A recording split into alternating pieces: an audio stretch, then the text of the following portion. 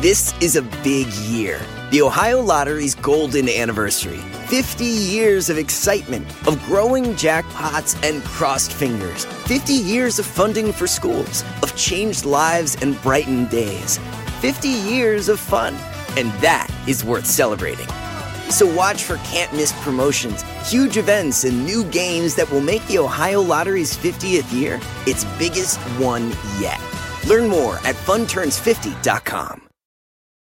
Whether you're making the same breakfast that you have every day or baking a cake for an extra special day, eggs are a staple in our diets. Eggland's Best Eggs are nutritionally superior to ordinary eggs, containing more vitamins and 25% less saturated fat. Not only are they better for you, but Eggland's Best Eggs taste better too. There's a reason that they're America's #1 eggs. Visit egglandsbest.com for additional information and delicious recipes.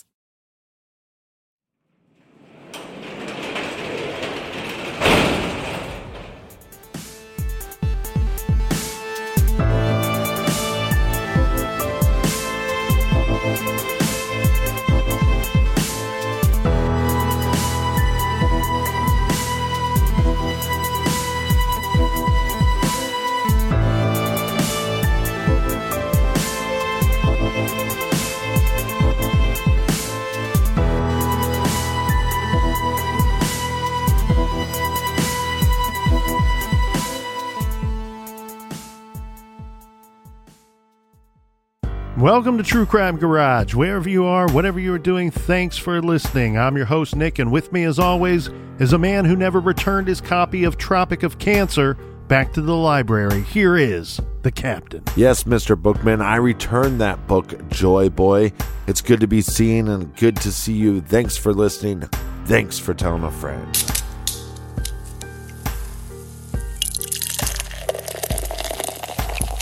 Today we are sipping on another delicious beer from the great folks at Tactical Brewing Company. This is Fog of Hostility.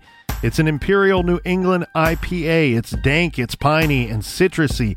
It's also 9% ABV, so best to drink this one at home in your garage. Garage grade?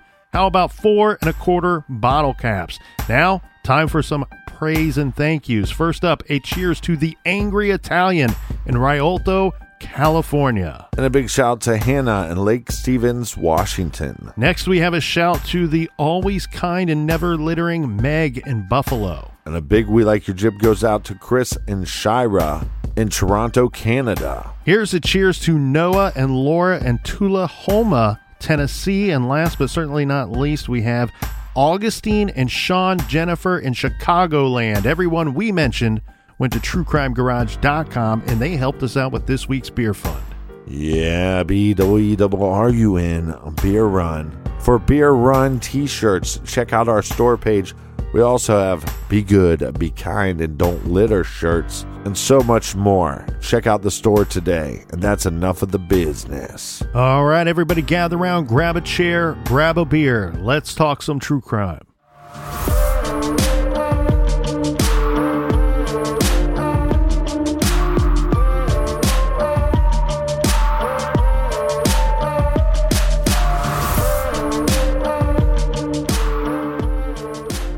On March 14th, 2000, it's now been 1 month since 9-year-old Aisha Degree disappeared. On this day, Aisha's parents appear on the Montel Williams TV show. The Degree family, along with Aisha's basketball coach, his name is Chad Wilson, they did interviews on the Montel Williams show that aired that day. And we also have America's Most Wanted and the Oprah Winfrey Show that did segments on the case as well. On March 22nd, the Degree family put up a billboard at the spot where Jeff, our eyewitness, said that he saw Aisha run into the woods. That same day, Sheriff Crawford stated that his department was trying to rule out a handful of unnamed suspects. They contacted local sex offenders, spoke to everyone who may have had contact with Aisha. The FBI created a psychological profile of Aisha's abductor, which has never been released to the public. I can't remember, and I was scouring my notes to try to find the exact date, Captain, but there was a statement from the sheriff, Sheriff Crawford, at some point. This would be within weeks of her disappearance, saying that the parents were cleared as suspects or no longer considered to be suspects. Remember, we had him stating within 12 hours or 24 hours of her going missing that we're looking for clues and everyone's a suspect. Well, at some point, at least on the record in that newspaper on that day, he says the parents are no longer suspects. Right, and just like you talked about before, we have no dog scent or any real evidence other than eyewitnesses to back up the idea that she left the house on her own. Now how she did that, I think that is debatable, but we know that at some point we have to trust these eyewitnesses because there's so many of them and all their stories seem very similar. Not only are the stories similar, they're reporting these independently of one another, which adds to the credibility. And then when you go to the areas where they're saying that they saw Aisha, we're finding Aisha's belongings. Right. So, I mean, it's this happened. I mean, yeah, confirmation of the eyewitness accounts. Right. So what that means is investigators believe that Aisha left her residence of her own accord. But of course, why and for what is really anyone's guess. We mentioned yesterday that people have said she was upset about a basketball game. I just find that incredibly difficult to believe that the outcome of that basketball game would really, I mean, look, it's cold and raining. It's a thunderstorm. As you pointed out yesterday, people have said that she was scared of the dark, scared of dogs. Mm-hmm. She's 9. Mm-hmm. That's the thing that we need to circle and underline a bazillion times. Even the National Center for Missing and Exploited Children say that typically they rarely see anyone run away under the age of 12. So a basketball game, I'm upset about a basketball game, but I'm scared of the dark and scared of dogs. Well, I'm scared of storms as well. And that's what I keep coming back to. If one were to run away, this is not the ideal time to do it. It seems to me like if there was something going on at your home or you're upset about a basketball game or what have you, you could pick a different time to run away. You could go, well, maybe I'll wait 24 more hours. Maybe it won't be raining then. Yeah, and we don't have anybody after the game other than the initial shock of her losing or the initial emotions of her losing. Everybody says she bounced back. She was fine during her brother's game. She was fine during a sleepover. And one thing that we don't have that's not public information, but law enforcement might be fully aware of this. One thing we are not armed with is the knowledge of when that backpack was packed up. That could be fairly important. And we got to keep in mind, too, law enforcement may know this because they're not going into this blind. She's a 9-year-old child. Her parents are very involved in her life. Mm-hmm. It's very easy to go to mom and dad, especially within those first few hours. These are the questions you're asking. We need to try to determine what she may have taken with her. So, mom, dad, tell us what items of hers are missing from her room. And so that's how they come up with this is what she probably took with her. Now, based off of the items you believe that she took with her that are missing from your home, you can then put together a different type of timeline of when she potentially packed up that bag. It's very easy for mom to say, hey, I washed that basketball uniform right after a game. I do it every time. So she must have packed it up afterwards. Or she didn't wear this to the slumber party. You see where I'm going with this? You can determine these things, and law enforcement may in fact know that. My suspicion here, one thing that's been pointed out is that her 4th grade class at Falston Elementary School, they were recently reading the Whipping Boy book, which is a book that I remember we read when I was a kid. When I was a kid in school. This is by Sid Fleischman. The book centers around a story of a prince and a common child who receives lashes on behalf of the prince. So if the prince does something bad, it's the common child that gets physically punished for this. The two create this unlikely friendship, and they decide to run away together, and they go off on some adventures, and then they both return safely later. So some people pointed out maybe this is a possibility. Maybe she's going off on some adventure. I don't know. I feel confident about certain things in this case, and what I can say is I feel confident that for her to have left in the middle of the night under those conditions, weather conditions, she's either A, running away from something, or B, running to something. There was something that was of urgency that required leaving that night. Yeah, I disagree, but we can argue till we're blue in the face on whether or not she was sleepwalking or where she was heading to. I just don't know what would be so urgent, or what kind of con somebody would have to coax this girl out that's afraid of the dark, afraid of storms, afraid of dogs, 9 years old, to leave her house in the middle of the night without telling anybody. In the summer of 2000, just a few months after she went missing, there was a major tip that came in for the case, and this came out of the county jail in Mecklenburg.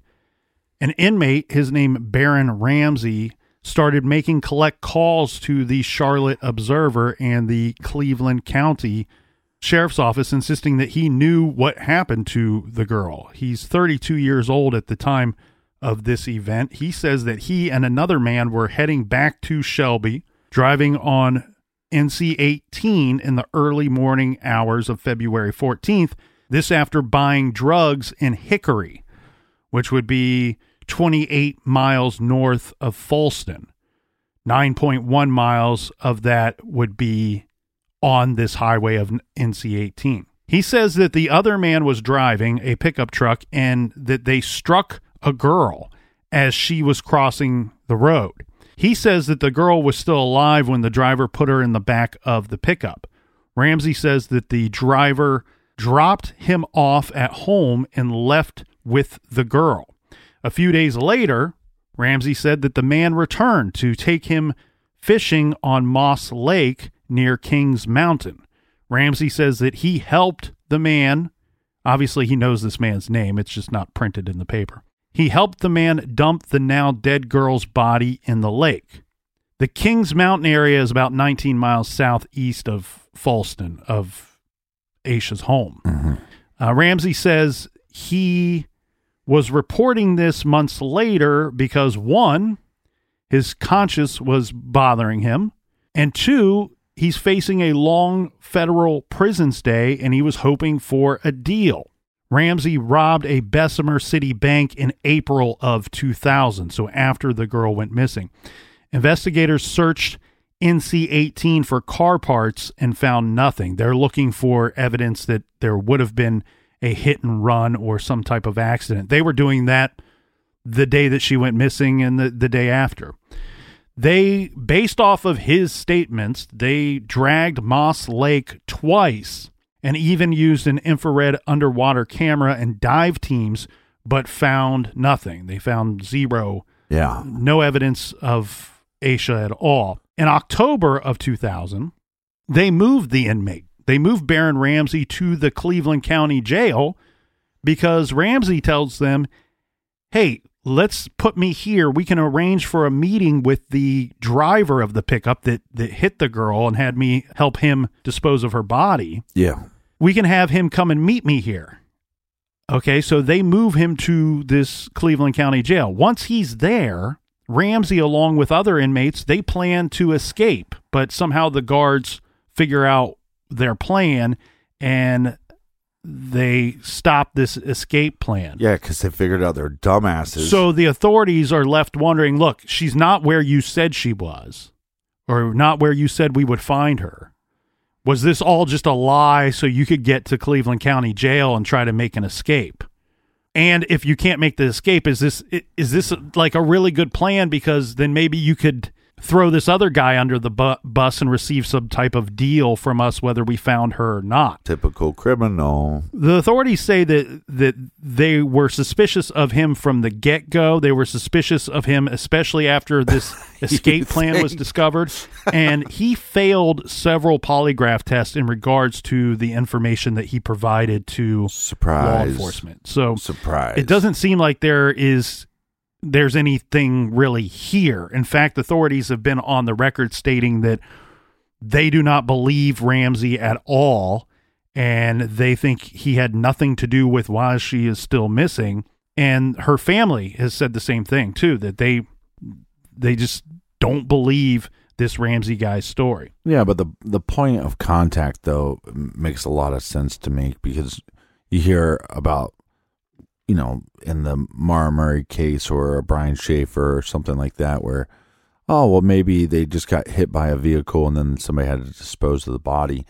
Well, what would be the motive? Well, when the guy's telling you, well, we had a bunch of drugs and we're criminals anyways, and we got a bunch of drugs, and now we got this girl that we hit.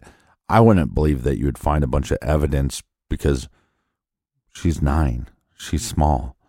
How much damage is she going to do to that vehicle? So the story starts out as plausible, I believe, plausible enough where the cops said, we got to see where this goes. But like you said, the story starts falling apart pretty quickly. Well, yeah, and if you're going to hope to receive any type of deal at all, or even if you're just trying to do some good, at the very least, maybe her body could be where you say it's going to be. Yeah. That would be a good starting point. We know that not to be the case. On August 5th of that same year, she's now been missing for several months, and Aisha would have celebrated her 10th birthday. Now, February 14th, 2001 gets us up to the 1-year marker. Aisha's now been missing for 1 year. Her parents have their 13th year wedding anniversary, and they said to the papers, that's something we will no longer celebrate. Of course, we're still married, still in love with one another. We just cannot celebrate anything on that day going forward. August 3rd of that same year, 2001, Terry Fleming, he's the owner of Precision Grading. He's working on a construction project in neighboring Burke County. He uncovered Aisha's missing book bag. And how does he know that it's hers? Well, it has her name and telephone number, and some reports state her address as well, written in the bag. Hey, and how far away was this from where she went missing? Okay, so the book bag was located more than 26 miles from her family's home. So this would be north. This is in a different direction from where she was seen walking that morning. The general description of it is this, Captain, that buried off of Highway 18, the book bag was found 18 months after Aisha disappeared.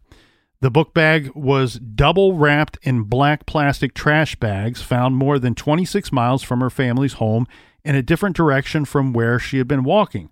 The book bag was found off of NC 18, about 6 miles south of Morganton, which is almost 30 miles north of the intersection of NC 18 and NC 180. Remember, that's where she was roughly seen last. Yeah.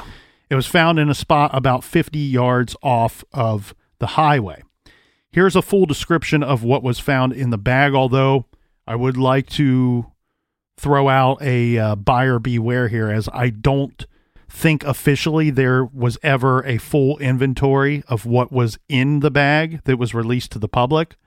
But online, this was the most comprehensive list that I could find, so I thought it was worth mentioning. So they say that Aisha's black book bag and black Tweety Bird purse were missing from her room after she disappeared, along with a pair of blue jeans with a red stripe, black sneakers, a long-sleeved white shirt with purple lettering, a red vest with black trim, black overalls with Tweety Bird on them, and a long-sleeved black and white shirt.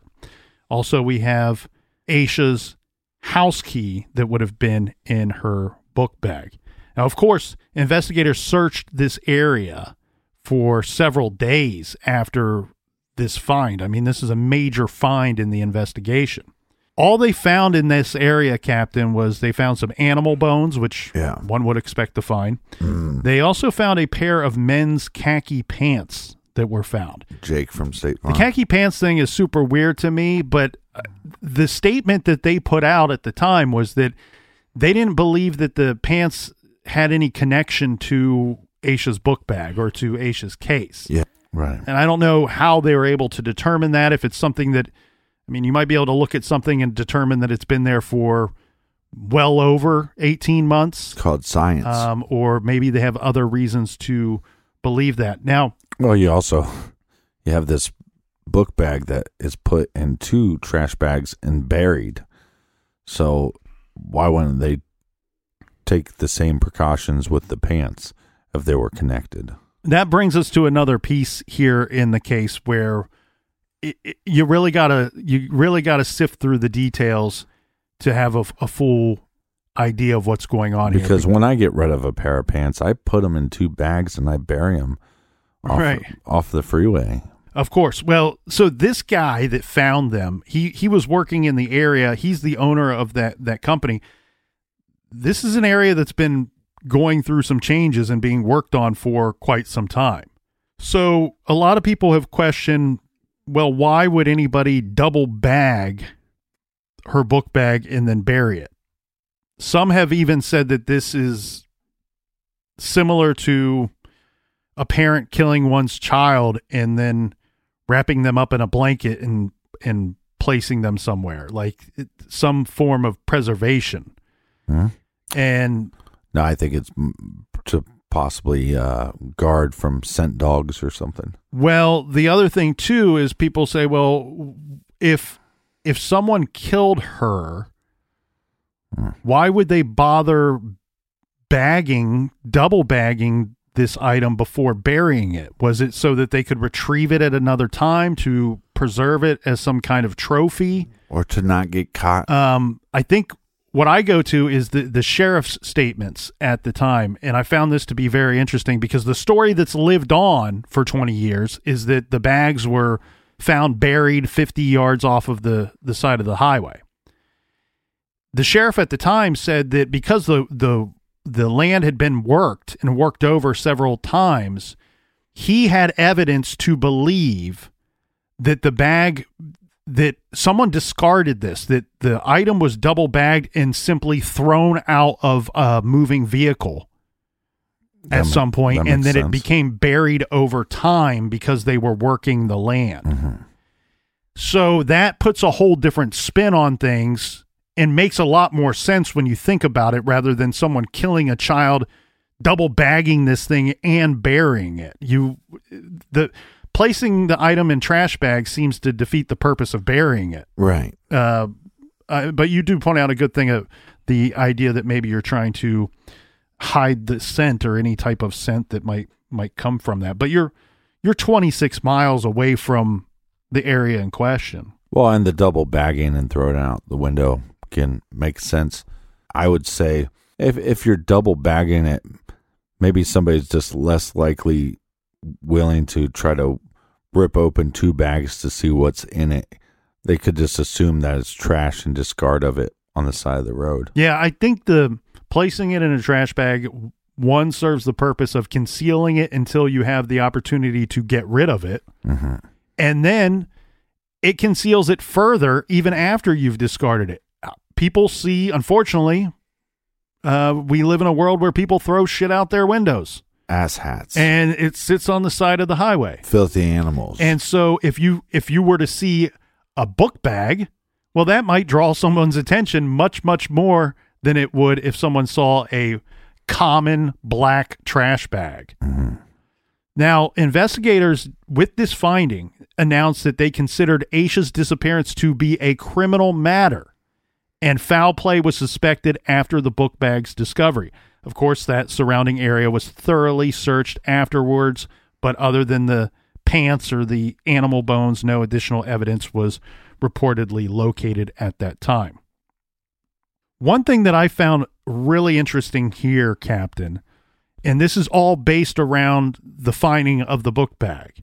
It was the sheriff's statement at the time. He's kind of going through some of the facts of the case, and he's given us a little more information here. So his statement was, several drivers witnessed her, Aisha, walking south along North Carolina Highway 18 around 4 a.m., but did not alert police.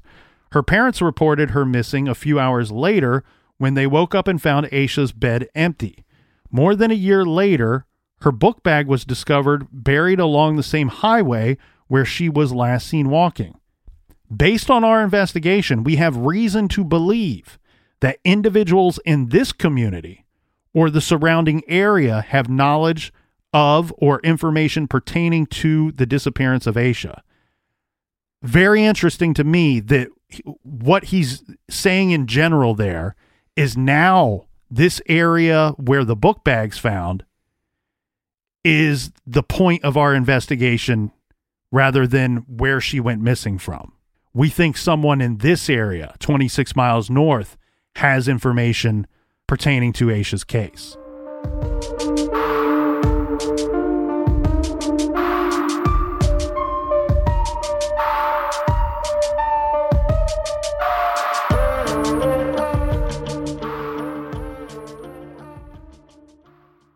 Do you want to set your child up for success? Of course you do. That's why you need to check out IXL Learning today. IXL Learning is an online learning program for kids covering math, language arts, science, and social studies. IXL is designed to help them really understand and master topics in a fun way. It's powered by advanced algorithms. IXL gives the right help to each kid no matter the age or personality. There's one site for all kids in your home pre-K to 12th grade. Kids could use it at home on their computer or on an app on your phone or a tablet. No more grading those worksheets. IXL grades everything for you. 1 in 4 students in the U.S. are learning with IXL. IXL is used in 95 of the top 100 school districts in the U.S. I love recommending IXL Learning. Kids can learn at home or on the go. And all my friends and family that are using it absolutely love it because it's so easy to set up and so easy to use. And even the kids that I've recommended it to their parents have told me, hey, Captain, thank you. I was having problems in math and my parents couldn't help me, but IXL could. Do you want to get your kids back on track or do you just want to get your kids ahead? Do so with IXL Learning. Make an impact on your child's learning. Get IXL now. And True Crime Garage listeners get an exclusive 20% off IXL membership when you sign up today at IXL.com/garage. Visit IXL.com/garage to get the most effective learning program out there at the best price. Check out IXL.com/garage today. The best part of spring cleaning takeaway is the post-clean clarity you get. It's kind of like when you find out that you've been paying a fortune for wireless. When Mint Mobile has phone plans for $15 a month when you purchase a 3-month plan. It's time to switch to Mint Mobile. All plans come with high-speed data and unlimited talk and text delivered on the nation's largest 5G network. Use your own phone with any Mint Mobile plan and bring your phone number along with all of your existing contacts. Ditch overpriced wireless with Mint Mobile's limited time deal and get 3 months of premium wireless service for $15 a month. Save a lot of money with Mint Mobile. Get their great mobile wireless service delivered on the nation's largest 5G network. That's premium service at a great price. To get this new customer offer and your new 3-month unlimited wireless plan for just $15 a month, go to mintmobile.com/TCG. That's mintmobile.com/TCG. Cut your wireless bill to $15 a month at mintmobile.com/TCG. $45 upfront payment required, equivalent to $15 a month. New customers on first 3-month plan only. Speed slower above 40 gigabytes on unlimited plan. Additional taxes, fees, and restrictions apply. See Mint Mobile for details. Warmer, sunnier days are calling.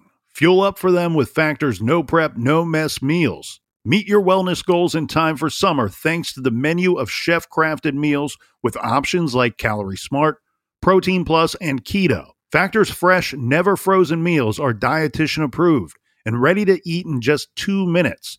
So no matter how busy you are, you'll always have time to enjoy nutritious, great-tasting meals. With 35 different meals and more than 60 add-ons to choose from every week, you'll always have new flavors to explore. Crush your wellness goals this May with dietitian-approved meals and ingredients that you can trust. Make your day delicious, from breakfast to dessert. Stay fueled with easy, nutritious options.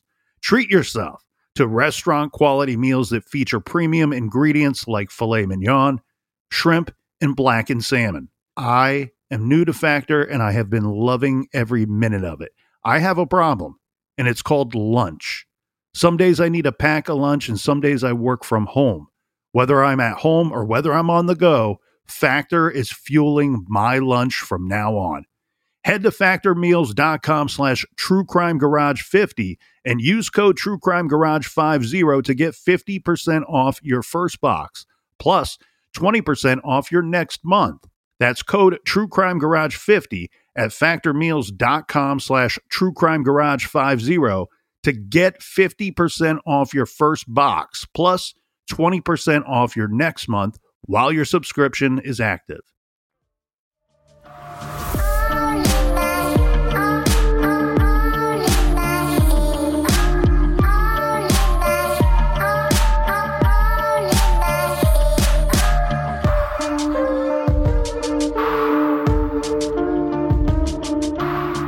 All right, we're back. A quick announcement. We will be at CrimeCon in Austin, Texas. Our promo code is TCG10 for 10% off if you use our promo code. And also, I will be going, Nick cannot make it this year, to CrimeCon UK. And our promo code is the same, TCG10 for 10% off your tickets.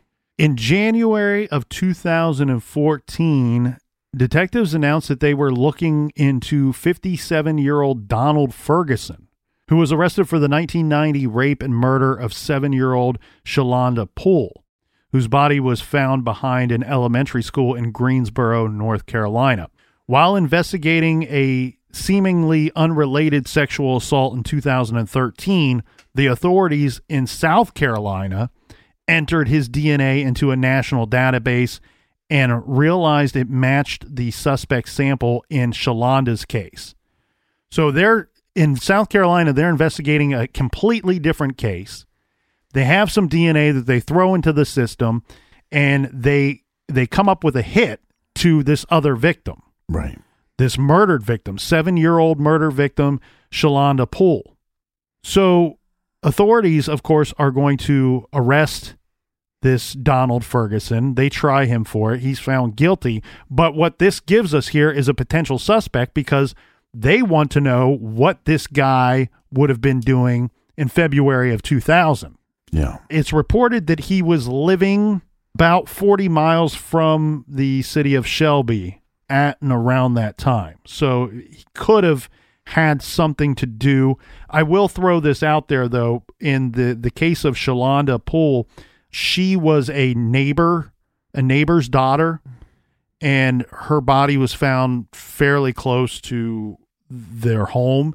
And unfortunately, when these cases are solved, and I mean, anybody can think back to cases that they've heard elsewhere or seen on TV, a lot of times when it's younger victims like this, especially young boys and girls, it's often a neighbor. Someone that has seen this child time and time again, maybe has some type of relationship with the family, maybe doesn't, but it's usually someone that's in close proximity to the victim themselves. The old creepy cock neighbor. Yeah, so they looked into him. I don't know. I know nothing has come of it, because we would be having a much different discussion here today. That was back from 2014. And one of the things that you haven't got into is, this was 2000. She was 9 years old. the family didn't have a family computer, which some people think that's odd. And in today's standards, I think that would be a little strange for a family not to have some kind of access to the internet, whether it's through a cell phone, a tablet, or some other means. But in 2000, I didn't have a computer. I don't think, my parents were divorced, and I don't think either one of them had a computer at the time, or one that was working well, or had easy capabilities or easy access to the internet. So the grooming or the possibility that some pedo was in contact with her to get her to go out of her house that night would be somebody that the family would have had to know. And again, I don't think there's any evidence or was that. Connected to circles that the family would know about. Her school, right. The church, the basketball team. Yeah, you're right. If some creep lured this kid out of her house, he didn't use it. He didn't do it via computer into the home. Right. And you're right. There are people that like I've heard it and read it time and time again. People say Aisha had a very sheltered life. Yeah. No, they just didn't have a computer. And think about how sheltered this is. A couple days before she goes missing, she's at her aunt's house, and then the next day she's at the basketball, and then she goes to her brother's slumber party that has almost a dozen kids there. She's in Bible study classes, plays on the basketball team. She goes to school. Right. This is not a sheltered life. This is an extremely normal life. I agree. Her mother was on record at some point saying that they didn't have a computer because they didn't want any they had small children, 10 and 9 years old. They didn't see the need for a computer, nor did they want to mess with any of the headaches of monitoring what the kids may be doing on the computer. Yeah, keep the other thing out. too, sometimes if you can't afford something, you just don't buy it. I mean, I was trying to think, I was going to say the same thing. I was going to say, yeah, in 2000, I didn't have a computer either. That doesn't mean that I was sheltered. No, I had one. It's just, it worked horribly. I think it was one of those old gateway computers that was all jammed up with Napster music. Yeah, Napster music and porno. And you know what? And I couldn't afford to replace the thing because I didn't make good money and they were expensive. So it doesn't point to a sheltered life, in my opinion. Well, you should have told your girlfriend not to download all that porno. All right, back to the case. So we have the FBI that comes out and they announce a suspect vehicle, which is believed to be either an early 1970s Lincoln Continental Mark IV or possibly a Ford Thunderbird, green in color with rust around the wheel wells. Yeah, I mean, look, if you take these two cars and put them side by side, they look like the same car, just maybe like this was the newer model and this is the older model, but they are different cars by different manufacturers. Yeah, very similar vehicles. I can understand why if somebody's reporting this to authorities that they wouldn't be able to 100% say for certain that it was a Ford Thunderbird or a Lincoln Mark IV. What I do find extremely interesting about this tip is, look, she went missing in 2000. This is reported to be an early 1970s vehicle. That makes it not one of a kind, but fairly unique. Yeah. Where if you could find this vehicle or get a direct link to this vehicle, you're going to have a bigger piece of the pie to work with if you're an investigator. Now, one thing that I find weird is that there's no specifics given on where this new information came from. And I want to put new in air quotes there, air quotations there. New information. Is this something that they had for years? Or was this, in fact, new information? Because I've seen a lot of people argue that because it could be something that they had, a tip that they had early on, and now that they're pulling this out of their back pocket. And look, and you know, we see this all the time, and we've heard John Douglas talk about this. These law enforcement agencies need to sometimes make a decision early on. Are we going to use the public for help or not? Mm-hmm. And if we are, then this tip, if this is not a new tip, but something they had early on. This is something that would have been better on to know early on, because it's pretty easy to get rid of a vehicle. Well, and that's going to be my major hang-up with this case and with the investigation itself. Now, when in their press release, what is stated is that the vehicle was occupied 2 times. I don't know what that means. The sheriff at the time, this is Alan Norman, also said that the car was discovered by legwork. Because they want to know where this new information's coming from. Right. It was discovered by legwork between the sheriff's office investigators and the FBI, but would not go into any further detail about the new lead. The direct statement is that Aisha may have been sighted getting into a distinctive dark green vehicle, early 1970s model car, on the night that she was last seen. The vehicle, which had rust around the wheel wells, again, is thought to have been a Lincoln Mark IV or a Ford Thunderbird. Those photos, pictures, examples of those vehicles come up pretty regularly if you just Google Aisha Degree's name. Yeah, we'll post those on all social media, Facebook, Instagram, and Twitter. This is going to bring us up to October 2018. This case just leaves me shaking my head for many, many reasons, and I don't want to sound like I'm Kermit the Frog being uber critical of the sheriff's department, but I just can't help but I just don't understand this investigation.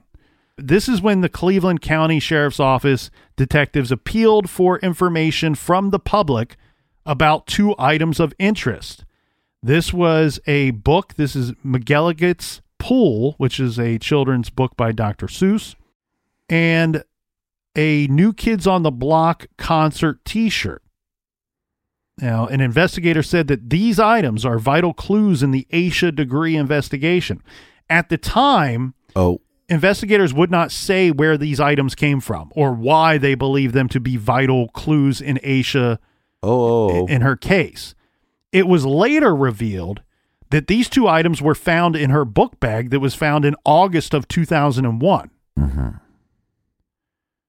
The book itself was later determined to have been borrowed, and we know this per a stamp inside the book. The book was borrowed from the Folston Elementary School library in early 2000. The statement from the police and the FBI is that, Captain, I tell you, this makes me want to chug this beer and punch myself in the face. Or punch yourself in the nuts. Mm-hmm. They're stating that... in the face. Aisha did not check this book out. Mm-hmm. They're also stating that we don't know who checked it out because the records don't go back to the year 2000. Holy shit, let's explore all of the problems with everything that they just said. You can tell me that you know that the book was borrowed from the Folston Elementary School library in early 2000, but you can't tell me who checked it out, but you can tell me that it wasn't Aisha? That seems awfully bizarre. The records don't go back to 2000. Well, when did you start looking for the records? Because now it's 2018, and you're saying the records don't go back to 2000. If these items did come from the book bag like your website says, you found these items in August of 2001. You mean to tell me that the Folston Elementary School didn't have records of the previous school year then? Right. And if they didn't, again, how can you tell me that she didn't check out the book? It's absolutely just but the book, bizarro. Yeah, but the book to me is not that big of a mystery. She checked it out, or somebody else checked it out, but she had that book. I believe she probably had that book at her house when she left that night, and it was in her book bag. The item that baffles me more is this New Kids on the Block shirt. It almost looks like a nightie on some level, and maybe she could have got it from somebody at that slumber party, but because the only record that I have of anybody talking about the New Kids on the Block shirt is her parents saying that wasn't her shirt. She didn't own that shirt. Okay, well, she was at a slumber party with how many people? But they, again, I mean, you would think they would show that to all persons involved to determine that it wasn't hers, which is that's been the general statement that, and that's what was weird about when the book bag was found originally back in 2001. There was a statement by the sheriff saying, when asked what was in the book bag or in the trash bags, he says something like 90 or 99%, I can't remember which one it was, of everything that was found belonged to Aisha. And at the time, nobody knew what the hell that could mean. And then later we fast forward to 17 years later when they're telling us about this book that, and I get what you're saying. I think of much more importance is the New Kids on the Block t-shirt for the investigation. Yeah. I just find it incredibly weird that they would say, hey, this book was checked out from her school library, but she didn't check it out. You know, you could simply say these items were found in her book bag. Tell us that in 2001 so we can actually do something with the information, not 17 years later. And don't make it so damn convoluted about the book itself. Just say it came from her school, but we don't have any evidence that she brought it with her or that she checked it out. It could have come from another source. And by the way, this New Kids on the Block shirt, it had to have come from another source because we've showed it to everybody that knew her, and everyone says the same thing. She had no reason to have that in her possession. In fact, that shirt that was from the 1989-1990 Hanging Tough World Tour that the New Kids on the Block went on this tour. Yeah, absolutely classic. She wasn't even born until August of 2000. Mm-hmm. I'm sorry, of 1990. Still could be a fan. I mean, well, of a legendary band like that. I mean, well, I get that, but they're up there with the Beatles. Can we all agree that if the authorities and her family say that it's not hers, it wasn't hers? Yeah, but my only issue with that is, again, I don't know the number of people that were at this slumber party. I believe personally that most of those items in her book bag were in her book bag, probably starting on the 11th, and then going into the slumber party, because the candies that her coach gave her on the 12th, you know, we found those. So that's what also makes me believe, oh yeah, well, her basketball uniform would have been packed away as well. Right. And I agree 100% with you, but I also want to keep in mind this is something that law enforcement may know. We've already seen time and time again, they have information on stuff in this case, and they're just not releasing it to the public. They may have confirmation from mom and or dad that items were packed at a different time. And really the cutoff is that basketball uniform. Yeah, possibly. Because that's something that's very simple, that we know that she would have had to have taken it out of a backpack at some point to wear it on Saturday. And did it go right back into the backpack afterwards, or was it washed and put away in her room? These are things that the parents and law enforcement would know at the time. Here's my big problem with this case. It's time and time again, I feel like the most crucial pieces of evidence are just being swept aside. It's almost like they're brushed under the rug. It seems like law enforcement, for the most part, believed that something weird was going on that probably involved foul play very quickly in this little girl's disappearance. Mm-hmm. They appealed to the public for help. They just didn't appeal to the public, I think, in the right manner. Right. Again, like you said, this case is really frustrating. I mean, one, why did she leave her house? Doesn't make a lot of sense. Maybe sleepwalking. Maybe she was lured out by somebody. And then all these items that don't seem to be connected to her, that nobody can connect back to her. A book, a nightshirt, and then this picture of this other girl. Well, we'll go through our thoughts in some better detail here in a minute. Before I want to hit on a couple of other items here, Captain. In November of last year, November of 2020, an inmate named Marcus Mellon, who is he's been convicted of sex crimes against children from 2014. Convicted piece of shit. He wrote a letter to the Shelby Star newspaper claiming that Aisha Degree was murdered and he knows where to find her. Mm-hmm. So, of course, these claims were under investigation for many months, but not verified. Again, another problem with this case, though, is that road itself is, what do you say, 180 some miles? 145. Yeah, okay, so that's a lot of distance for even somebody to go, oh, yeah, we picked this girl up, and then eventually we put her remains back on that road or whatever. You know, if they're off by 10 miles, probably too much for the searchers to figure out. So in his letter to the newspaper, he wrote, Aisha Degree has been missing for over 20 years. About 4 months ago, I had found out her whereabouts and what had happened to her. She was killed and then took and buried. I do know how and what town she is in. I hope you get this letter and do come see me. It's on the up and up. So it took a while for investigators they were saying that it was COVID that was slowing them down on interviewing, and it sounds like there was an outbreak where this man is being housed, where he was serving his time. So that seems very likely. But later, in fact, just very recently, I can't remember if it was days or just a couple weeks ago, but authorities came out and said, we've spoke to this inmate. We've looked into everything he said. It's not led us anywhere.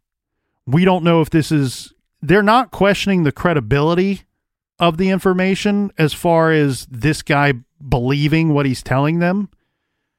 What it is that they figured out that this is all information that he's received second, third, fourth hand. Right. It's information that's traveled from person to person to person to person that seems to have worked its way to him. And by this point, it has no relevant information or anything that they can use for their investigation. Over the 21 years that Aisha's been missing, there's been 3 different inmates that's come forward saying they know where she is and what happened to her. We discussed 2 of them in detail. The third one, I believe, took place in 2004, and I kind of skipped over that because it was really nothing. It was an inmate saying this is where her body can be found. They searched there and searched there and searched there, and it was just wasted expense, wasted efforts. They found 0 there, nothing. Right. So for me, Captain, when we talk about the thoughts and feelings and suspicions that we have in this case, the thing that really breaks my heart that I mentioned in yesterday's episode, some of these cases really get to you, and some of them it almost feels like the people aren't so real that they're actors on a screen somewhere. But this one, what I cannot shake from my mind and from my heart is thinking about that young girl walking down the side of the street out in the country in the pitch black, cold and rain on her own. That has pierced my heart and will stick with me for some time. That breaks my heart to think about that. And then I keep going back to the idea of, okay, yes, there's a chance she might have been sleepwalking. I can agree with that. But if she wasn't, this is the act of a desperate person. She's either running away from something horrible or running toward something.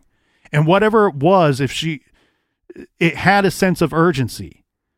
The storm was not going to stop her. The dark was not going to stop her. Whatever it was, she was going to go and carry out whatever mission she set herself on. And I know some people do, and I'm no smarter than anybody else.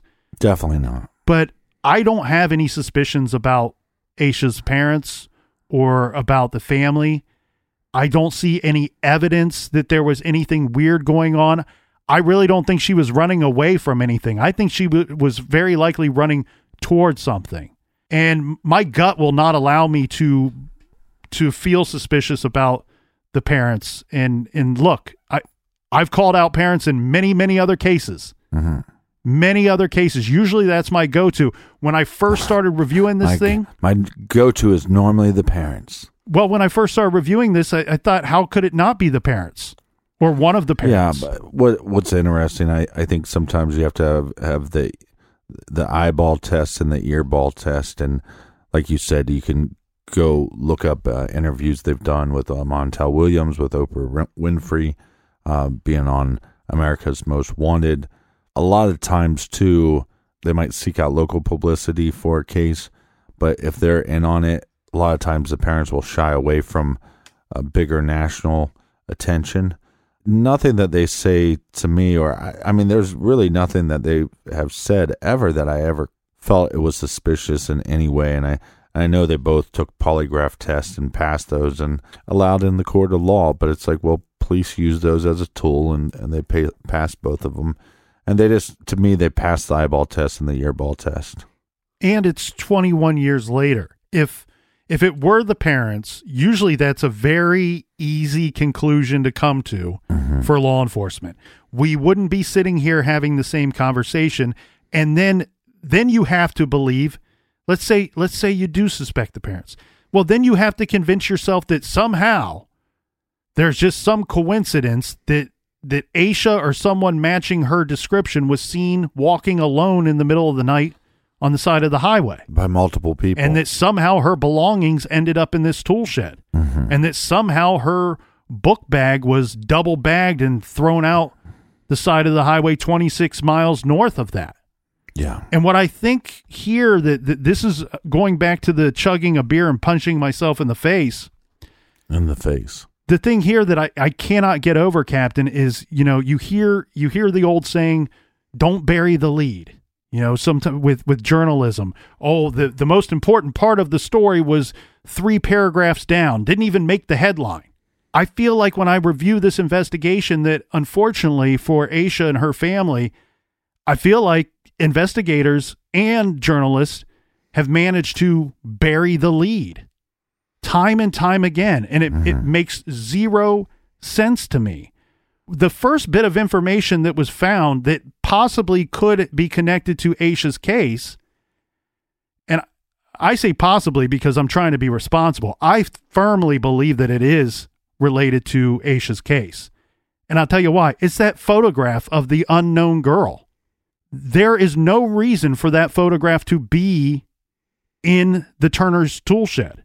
This shed was located more than a football field off of the highway. It had no doors, so it wasn't like something that Aisha had to figure out her way to get into. And it had a light, because I've read people saying that, well, she would have had to have known where that tool shed was. Maybe she did, maybe she didn't. But the Turners clearly say in an interview, we have a light that's on that tool shed. You could spot it from the road, even though it's that far from the road, in the pitch black. Maybe she simply went in there to get out from the rain. Or maybe, as you said, maybe something spooked her, or the truck driver stopping, attempting to help her, scares her, and she decides to flee somewhere, and that's her only shelter. But what we do know is, regardless of how they got there, items belonging to Aisha Degree were found in and around that tool shed, along with a wallet-sized photograph of an unknown girl, a photo that was shown to her family, to her school, to people that knew Aisha, and everyone said the same thing. I don't know who that girl is in the photograph, nor do I have any idea where the photograph would have came from. Well, it's clearly a school picture. Taking that information, what did we do with it to ask the public for help? Because here's the problem with this case. Okay? The book, the library book, it's quite unique. And in fact, that stamp putting it at the Folston Elementary School makes it one of a kind. The New Kids on the Block concert t-shirt. Classic. It's unique. It's not one of a kind, but it is from a specific tour. They only had so many stops on that tour. And to take it a step further, I'm asking the public for a little bit of help here. If you read the fine print on that shirt, that tour was the Hanging Tough World Tour from 1989-1990, but the fine print on it says Winterland Productions 1990, Big Step Productions 1990, made in the USA. So I'm wondering, does that mean that it was made in 1990 and only available for purchase during the 1990 year of that 2-year tour. A good point. If anybody has any information about that, let us know. So that item is not unique, but I mean, not one of a kind, but it is unique. Right. Right? The cars, the description of the vehicle. Very unique. Not one of a kind, but again, unique. What is unique? What is one of a kind? Sorry, I'm jumbling my words like crazy. What is one of a kind here in this story, no matter what? You cannot shake it. Is this little girl that's in this other photograph. Mm-hmm. She is one of a kind. We've not been able to identify who that person is. And you know why we haven't been able to identify her is because I don't think hardly anybody's seen this damn picture. When they put it in the newspaper asking for people's help, it was at the bottom of page 75. Well, and that's why the Prosecutors Podcast reached out to us to cover this case. That's where I get all my news, the bottom of page 75 on a Thursday. If you really wanted to locate this girl or people that know this girl or where potentially this photograph came from, you got to get it out there to the public. It's not a picture of Aisha. It's not anybody that knows Aisha is saying that they know this little girl. It would have helped if it was on Oprah's show. Well, I have not seen the segment on Oprah's show, nor did I see the segment on America's Most Wanted. Mm-hmm. But very, very little remains of this photograph. In fact, there's a lot of reports about Aisha's case to this day that don't even include the photograph being ever found or mentioned anywhere. Can you send me the photograph real quick? I will send you the photograph, but this is on law enforcement. This photograph should have been, you remind the public over and over again, we're still looking for Aisha, but we're also looking for information on this photograph. It's not just coincidence that this photograph is found with her belongings in the same area on the day that she goes missing. Yeah, but law enforcement's people, and people make mistakes. And thank you. Thank you. But also, of course, I make mistakes too. But also, we don't know what information that they have that is not released to the public, so we don't know what. It's really hard to say. I think sometimes to go, oh well, if it was me, I would do this. Well, we're also looking back on. Right, but we also know that according to their own statements that they sat on that book in the New Kids on the Block shirt for 17 years.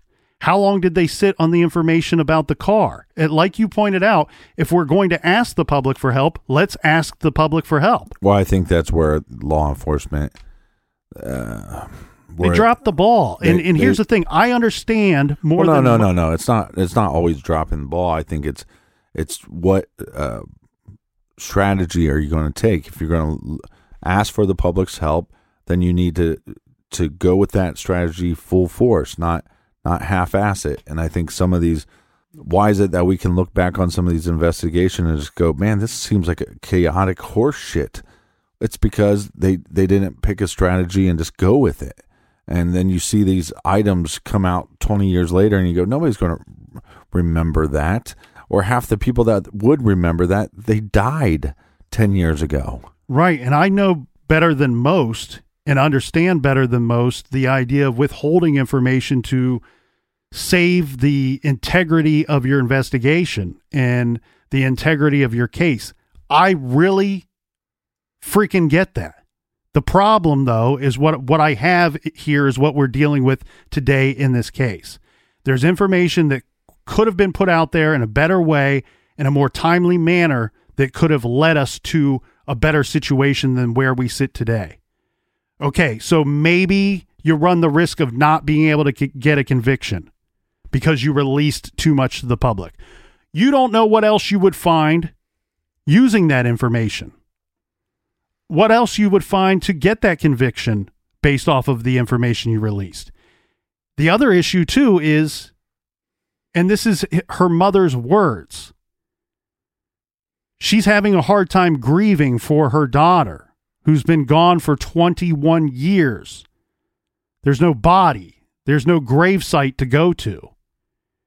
At the very least, it's not what anybody would want, but justice, finding this girl alive would be amazing. That's the goal. Justice for this girl, if something terrible happened to her and she's no longer with us, is the second goal. But at the very least, maybe we could find the remains for this suffering family, and we would still be in a better situation than we are here today. So I think that law enforcement, and I think that the media, in a weird way, intentional or not, buried the lead here on this case. I think there was a lot of good information out there that could have helped been provided to the public in a timely manner with better detailed information. Something good may have come of it. Now, we want to point out some things here real quick, and this is a quote from Aisha's mother, Aquila, who said, "We're hoping and we're praying that she's had a halfway decent life, even though we didn't get to raise her.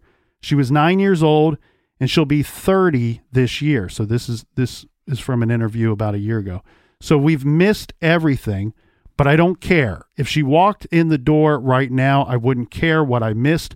All I want is to see her." Now, the FBI continues to offer a $25,000 reward for information leading to the person or persons responsible for Aisha's disappearance. The community and the sheriff's office are offering an additional $20,000 reward, bringing the total reward to $45,000. If you have any information about Aisha Degree, please call the tip line at 704-672-6100 or the National Center for Missing and Exploited Children at 1-800-THE-LOST. That's 1-800-843-5678.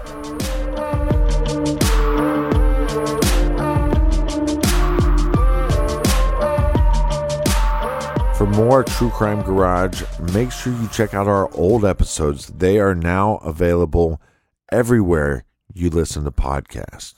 Also, check out our bonus show called Off the Record. That's only available on Stitcher Premium. Colonel, do we have any recommended reading? This week we are recommending the new book Maniac by one of my favorite true crime authors, Harold Schechter. We have recommended Harold Schechter's books before. Not too long ago, we recommended his book Hell's Princess. Well, his new book, Maniac, The Bath School Disaster and the Birth of the Modern Mass Killer, is out and available everywhere. Mr. Schechter is a twice-nominated author for the Edgar Award. He specializes in serial killers, and he is absolutely one of the best true crime historians and authors. Go see why by picking up his new book, Maniac, The Bath School Disaster and the Birth of the Modern Mass Killer. Check out that great title and many, many more at truecrimegarage.com on our recommended page. And until next week, be good, be kind, and don't litter.